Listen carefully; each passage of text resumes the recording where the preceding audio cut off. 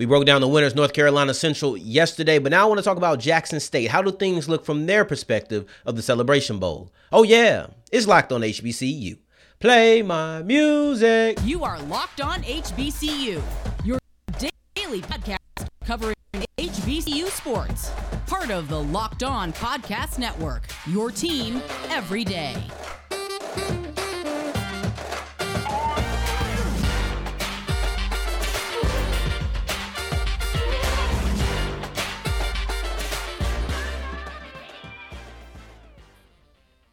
What's going on, family? Welcome back to another episode of the Locked on HBCU podcast, your number one daily one-stop shop for everything HBCU athletics, Monday through Friday, part of the Locked on Podcast Network, your team every day. And I, of course, am Deion Gray, a.k.a. the Mouth of the South, Texas Southern alum and former TSU Herald Sports editor. Thank you for going on this journey with me, making Locked on HBCU your first listen of the day every day. And remember, just because the mic cuts off does not mean that the journey is over. Just means it's time to follow me on Twitter at South Exclusives. And I want to say thank you to all of my Jackson State fans who are checking it out, because I understand losing essentially the Super Bowl and then looking at what the graphic and the thumbnail says, it had to be hard for you to click on here. And I ain't about to pile on you. We're actually going to say a couple of good things in the second segment. This first segment is going to be a little bit of rough, but it's okay, because I want to talk about Deion Sanders. I think this is a stain on Deion Sanders' tenure. And here's the thing. A lot of people have just turned completely against Deion Sanders after he's left. And I've stayed relatively quiet on my feelings of it. Outside of the one or two episodes we did after he left, I stayed relatively quiet. I'm not here to pile on.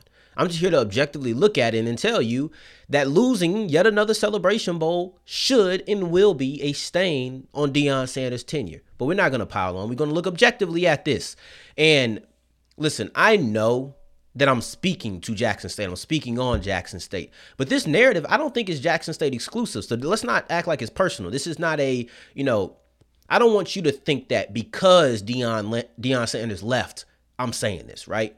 No, that's spiteful. That's petty. I'm saying this because he's gone, as in his tenure is done, and we're reflecting on it. And reflecting on it, he lost 2 Super Bowls, essentially, right? Because I'm about to make a comparison, so we're going to call it a Super Bowl. He lost 2 of those. The biggest game in his sport, in HBCU football, the biggest game is the Celebration Bowl. It's essentially the Super Bowl, and he lost both of those games. I wasn't born when the Bills were going 4 straight Super Bowls. I wasn't around for that. Every single thing that I know about them is a reflection. Everything. I didn't live any of that. And I never hear about how good those early 90s Bills were to be able to make it to 4 Super Bowls. I never hear about their path to them. What I hear about when I hear the Bills discussed from the 90s is the fact that they lost 4 Super Bowls. That's the talking point, not the fact that they were able to get there. Oh man, that's a pretty good team. No. That's not what I hear. And I think that if you go years down the line, I think that'll be a comparison. No, it's not 4 in a row, but it is still 2 in a row. And if you are the team that consistently gets there but can't get over the hump, it's going to be a stain. It's like spilling wine on a white dress shirt or a dress or a blanket or the carpet. It's a stain, and he's gone, so you can't get it off. You can get away with that if you come back and win a Celebration Bowl. Maybe if the Bills would have won a Super Bowl on their 5th try, maybe we don't talk so much about the 4. Maybe we talk about the perseverance. Maybe we talk about how you overcame and you got try number 5 or try number 3 for Jackson State. But Deion Sanders is gone. So this is all we're going to remember him. And not only is he gone, this is the last game that he coached in, which means he lost on a losing effort. For me, we talked about the off the field versus the on the field and how he'll be remembered not last week, but 2 weeks ago. Wow, it's been a long time. And that's why I just kind of stopped talking about it. I feel like I said all I needed to say. But it's been 2 weeks since he decided to leave and announced he was going to leave. And I can tell you the off the field things, not going to be remembered greatly, right? I think it's going to kind of overshadow how he left. It's going to overshadow what he did while he was here. I think he did some solid things. However, how he left and all the situation around it is going to leave a bad taste in people's mouths. So with that, all he had was the on the field legacy. and he needed to win the Celebration Bowl. If Deion Sanders wanted to be looked at fondly, I think he needed to win the Celebration Bowl, and that's something that he didn't do. You can't get to 2 Celebration Bowls, 2 of which you were favored in, by the way. They were the favorite in both of these Celebration Bowls. And especially that first one. That first one, it was like, oh yeah, y'all are the team. They ended up getting upset, and the way they lost was crazy. So you have that, and the outcome in 2021 affected how we discussed this game in 2022. You know, I even said it. They're playing against the Ghosts of South Carolina State as well. I think they beat them, but they did not beat the 2022 North Carolina Central Eagles. And that was the more important thing. I don't care if you were able to get it out of your head and have a good game. You needed to win. And because he didn't win, you have SWAC championships. And I won't devalue a SWAC championship. It's great to win your conference. That is an achievement that should be celebrated. However, you know what should be celebrated the most? The Celebration Bowl. So yes, conference championships are great. They are phenomenal, and they shouldn't be stepped over. But you have to understand that at the same time, if you lose in 2 Celebration Bowls that you were favored to win, that is going to garner more attention. The Celebration Bowl is always going to be the bigger story. So it's not like, oh, well, you failed in the big moment, so let's talk about the failure. No, the Celebration Bowl is the biggest story. Always. It always is. So with that being the case, unfortunately for him, the coaches, the players, this isn't going to be something they forget. It's going to be something they have to carry around for a while. And the face of the team was Deion Sanders. He's going to be the person who catches the most flack. And remember, I'm not saying this because he's gone. Not being spiteful, not being petty, but because he's gone, he no longer has a chance to redeem himself in the biggest game of the year. In that game, he's 0-2. You better believe it's going to be a stain. Now, going forward, we're going to be talking about some good stuff. I promise y'all. So if y'all sat through with me, JSU, you're here for the good stuff. Travis Hunter is the absolute truth. And he showed me some things that made me realize that he might have finally realized himself as a two-way player on the collegiate level. Before I get into that, however, I want to tell you about LinkedIn, and this goes for my small business owners and all my people trying to get a job. We got to work together. We got to work together. You small business owners, y'all need a job. Y'all who are unemployed, y'all need a job. Boom. Need employees, need job, come together, LinkedIn. I think it's really just that simple. Use the purple hashtag hiring frame. There's over 800 million people on LinkedIn. There's somebody who is qualified. You can reach out to them. You can see the resume. No more sitting through a million people.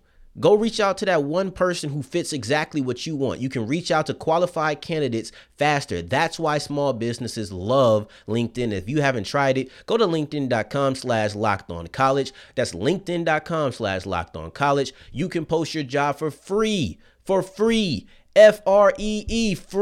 using the purple hashtag hiring frame. Terms and conditions do apply.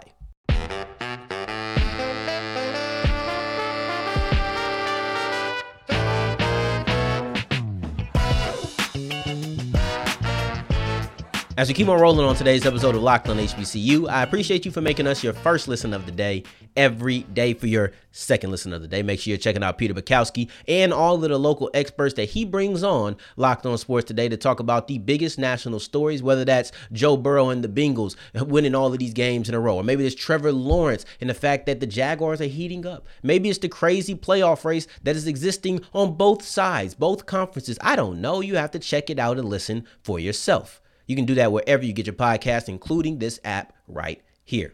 Now I want to talk about Travis Hunter because I've said it. We're going to be a little bit more upbeat. We're going to reflect on what Travis Hunter was able to do in this game because this game was great. This game was 2 really good teams going head to head. It went to overtime. This was a great game. There were great performances on both teams. So let's not act like, it was this wasn't last year. This was not last year. This was a game that was close and could have went either way. We're actually going to talk about the most pivotal moments in the matchup in the next segment. But right now we're going to talk about Travis Hunter because he's entered the transfer portal. But if he had to say goodbye to Jackson State, I cannot think of a better way for him to do it. I think a couple of weeks ago, probably about a month and a half ago, he started to realize himself as a two-way player on the collegiate level. We knew that's what he was coming in, but he started to really realize it. At the end, I guess a couple weeks after he came back from injury. Now, at the end of the season, I didn't think he was going to be able to do this without how much time he missed. But he actually realized himself as a two-way star. And I think the most indicative fact of that is that in the biggest game of the season, the Celebration Bowl, the HBCU Super Bowl, the Black National Championship, however you want to phrase it, the game, his biggest contribution and the most eye-popping moments, it wasn't an interception, return for a touchdown. It wasn't a big-time pass deflection. And remember, cornerback is his main position. That's his first off. It was as a wide receiver. It was through the air and realizing, you know what? I'm going to dominate, and that the ball's in the air is mine, period. And I thought that in that moment, he showed himself as the two-way player that he's going to have to prove himself to be again when he goes to Colorado. It's a whole new proving process in a new place. But it showed me that, A, he knew it, and then B, Jackson State knows it, right? They knew he was ready for that moment. And not only that, when they needed somebody to count on, who they call on? When your life was on the line, he called 12, period. Deion Sanders, to me, I say, looks at Travis Hunter as another son. Like, I think Deion has 3 sons, I think. I don't know the man's family life or whatever, but I think he got Junior, Shiloh, and Shador, I believe, right? Travis Hunter is number 4. I just think that's the type of relationship that they have. I always felt that. I think if he doesn't see him as a son, he sees him as a little version of him. Both of which are great. I don't even know which one is a better, comparison. If looking at you as my son or looking at you as a younger version of me, I don't know which one is better, but they're both going to be held in high regard.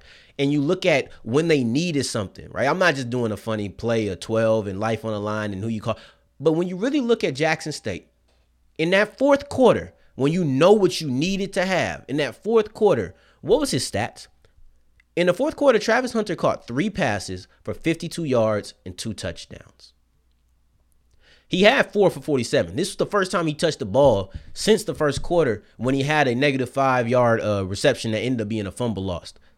Well, once the fourth quarter rolled around and it was clutch time and they needed him, he had 2 touchdowns, both for nearly 20 yards. And then on the last series, the series where you need it all, right? That's the series where if you don't score, game over, period, right? It's not a tie ball game. It is you are down 7 points and you need a touchdown. He's the one who scores the touchdown. They throw 2 of the last 3 passes to him. And the touchdown that he does score, he high points it. That guy gets up and he looks like a natural wide receiver. I see why people question what he's actually going to be if he gets to the next level. I see why people question it because the talent is there. Like you see the makings of a really good wide receiver. So I understand that. And I think this was the first time I was really able to just watch and see him as a wide receiver. And in the biggest moments, he came up clutch. In the biggest moments, they put him in the game and made sure, you know what, we have to have our guy. And that's the person Shador went to. In another segment or another section where I really want to highlight is in overtime. I didn't see him at all in overtime, right? We're only talking offense. I didn't see him at all. And then on 4th and goal, the last play, another do or die situation. Mind you, that touchdown was with 0 seconds on the clock and it was 4th down. So you don't complete that pass, it's over. 4th and goal, you don't complete this, it's over. And he's on the field. He didn't get the target, but he was on the field. Even if that's to be used as a decoy or whatever, you see how much they value him. You see what kind of impact they believe his presence makes. Because on 4th down, you put him in the game because you know this is do or die. I want my best players. I said it before. The Celebration Bowl is about stars. Davius Richards showed up. Latrell Collier showed up. Khalil Baker showed up. Shador Sanders showed up. Travis Hunter showed up. It's clear. He's realized himself as a two-way player and a guy who, whenever he gets to Colorado or wherever he goes, because he did just enter the transfer portal, he might go to Georgia, might go to Miami, might go to Alabama. Was that the third one? No, I think it might have been Colorado, Georgia, and Miami. I can't wait to see what he's going to be. It'll be very, very interesting to see what Travis Hunter is going to play like stylistically, even though I think he's going to Colorado, so he might be used the same. But now he's got a year on his belt. How versatile is he going to be in year 2? That's not something we'll be keeping up with on this show, but as a fan of football, it is something I'll be keeping up with just personally. And going forward, we're going to be talking about the pivotal moments, not the ones that decided the game. There is one moment in there that really did decide the game. However, we're going to be talking about the pivotal moments that made the game the overtime thriller that it is. Before I get into that, let me send you guys a message from NHTSA. I don't think that there's any excuse to drive under the influence. There's too many resources for you to be able to get out of this situation. You don't need to drive under the influence. You've been sitting there, you've been drinking with your friends, you having a good time. That's fine. Go out, enjoy yourself. But when it's time to get on the road, don't think about getting pulled over. Don't think about wrecking your own car. Think about the damage you can do to somebody in their family. It's just that simple. The risk, there is no reward. There is no reward. The risk outweighs the non-existent reward. Because if you're driving drunk, you get pulled over, that's the best thing that can happen to you. You're getting driving drunk and you go ahead and you hit somebody. It's your life, it's their life, and there's so many repercussions. Just avoid that. Drive sober or get pulled over.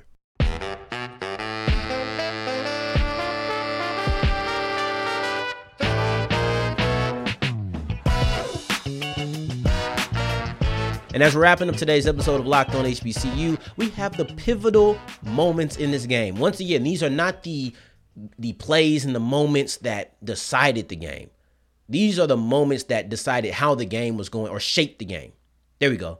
Because this was a thriller. This was a down to the wire game, overtime, fourth down, inside the 5, a near to all of these things happened. What made this game so great? And we're going to go relatively in chronological order. We have more reasons for North Carolina Central because they are the winners. So, of course, they're going to have more moments and more things to help shape the game. It's only right. And we're going to start off with that first touchdown.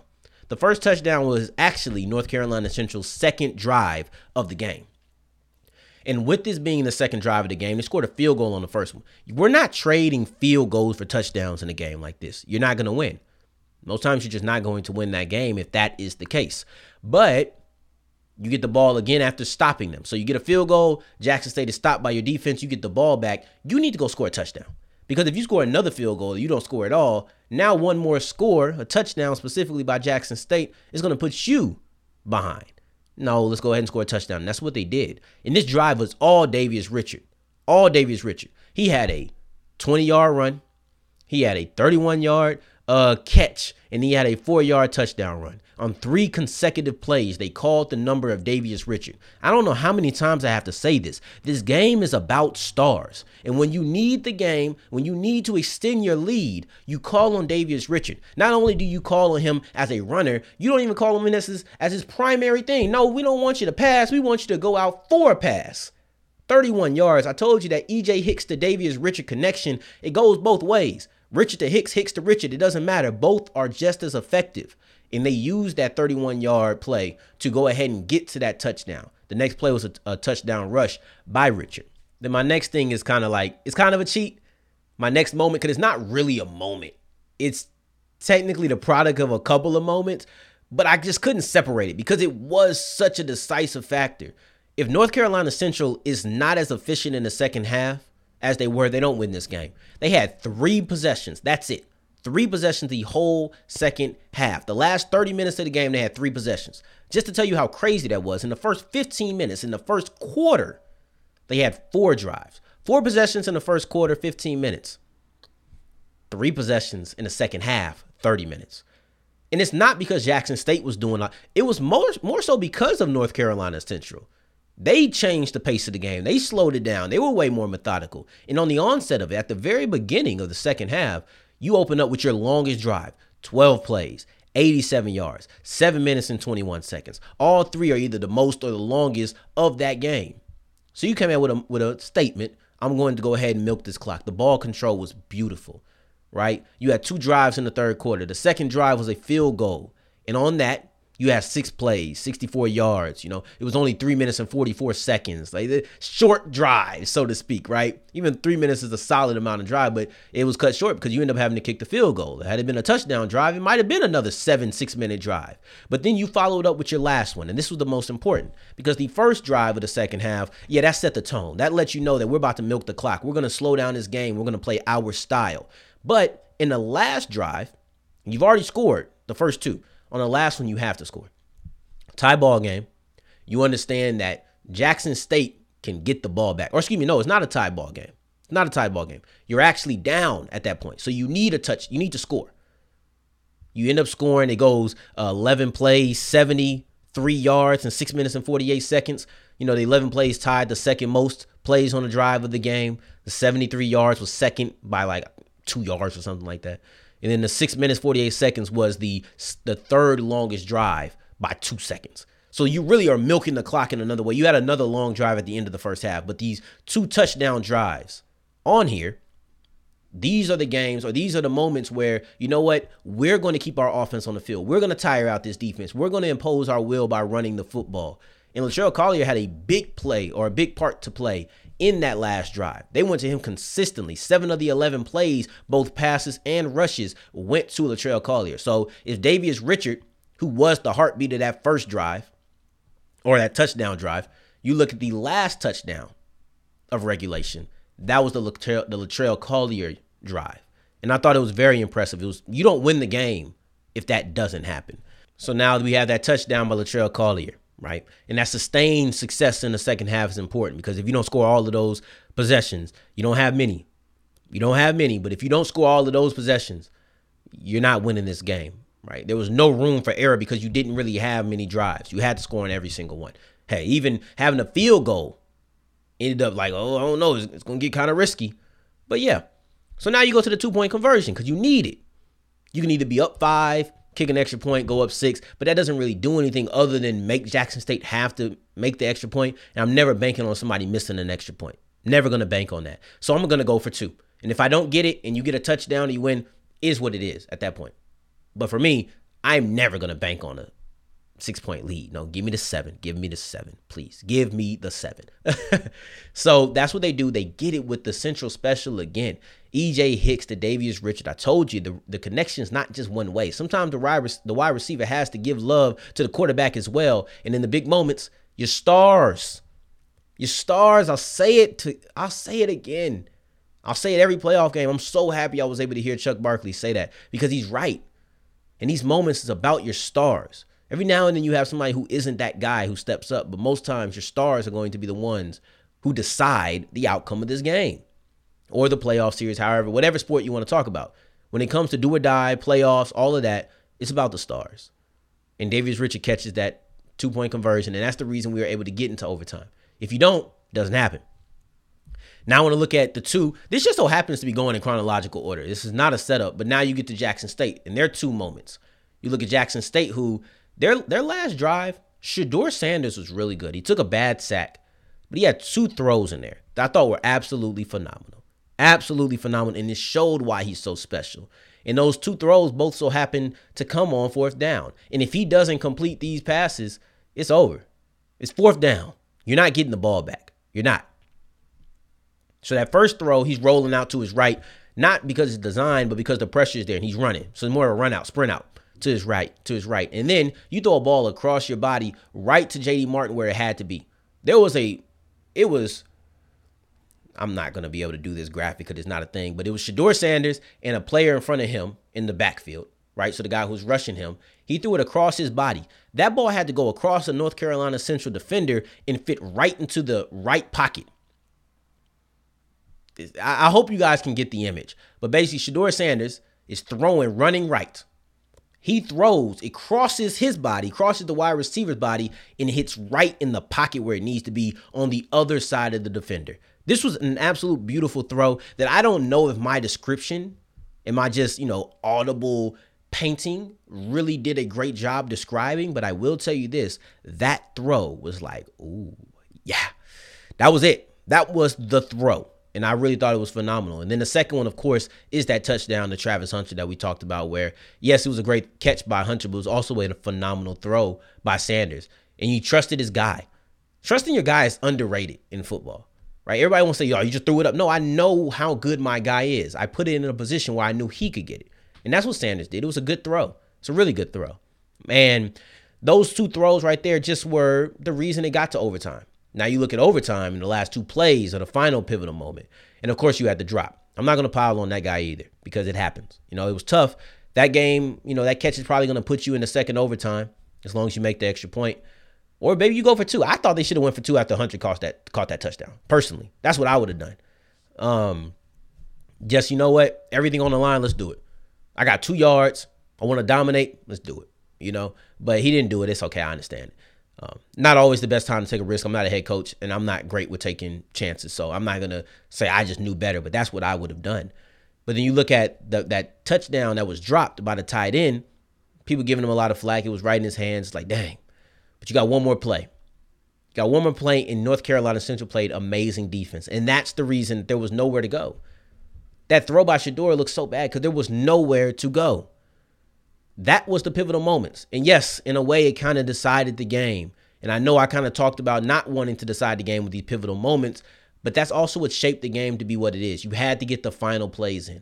That's a pivotal moment in a great game like this. I'm glad I was able to witness it. I'm glad I was able to watch it. Man, I wish that every Celebration Bowl could be like this. Tomorrow, we're going to talk about why Trey Oliver was right in his recruiting tactics. Go get high school players, build a foundation, and this is what you can look forward to. We're going to talk about that on tomorrow's episode, but I appreciate you for making us your first listen today. For your second listen, make sure you're checking out Peter Bukowski on Locked On Sports today, wherever you get your podcast. Stay on this app right here, matter of fact. Make it easy on yourself and listen to Locked On or watch Locked On Sports today. In the meantime, in between time, if you're looking for me, you can find me on Twitter at SouthExclusives. Until the next time that we hear each other, family, take care, stay blessed. Peace.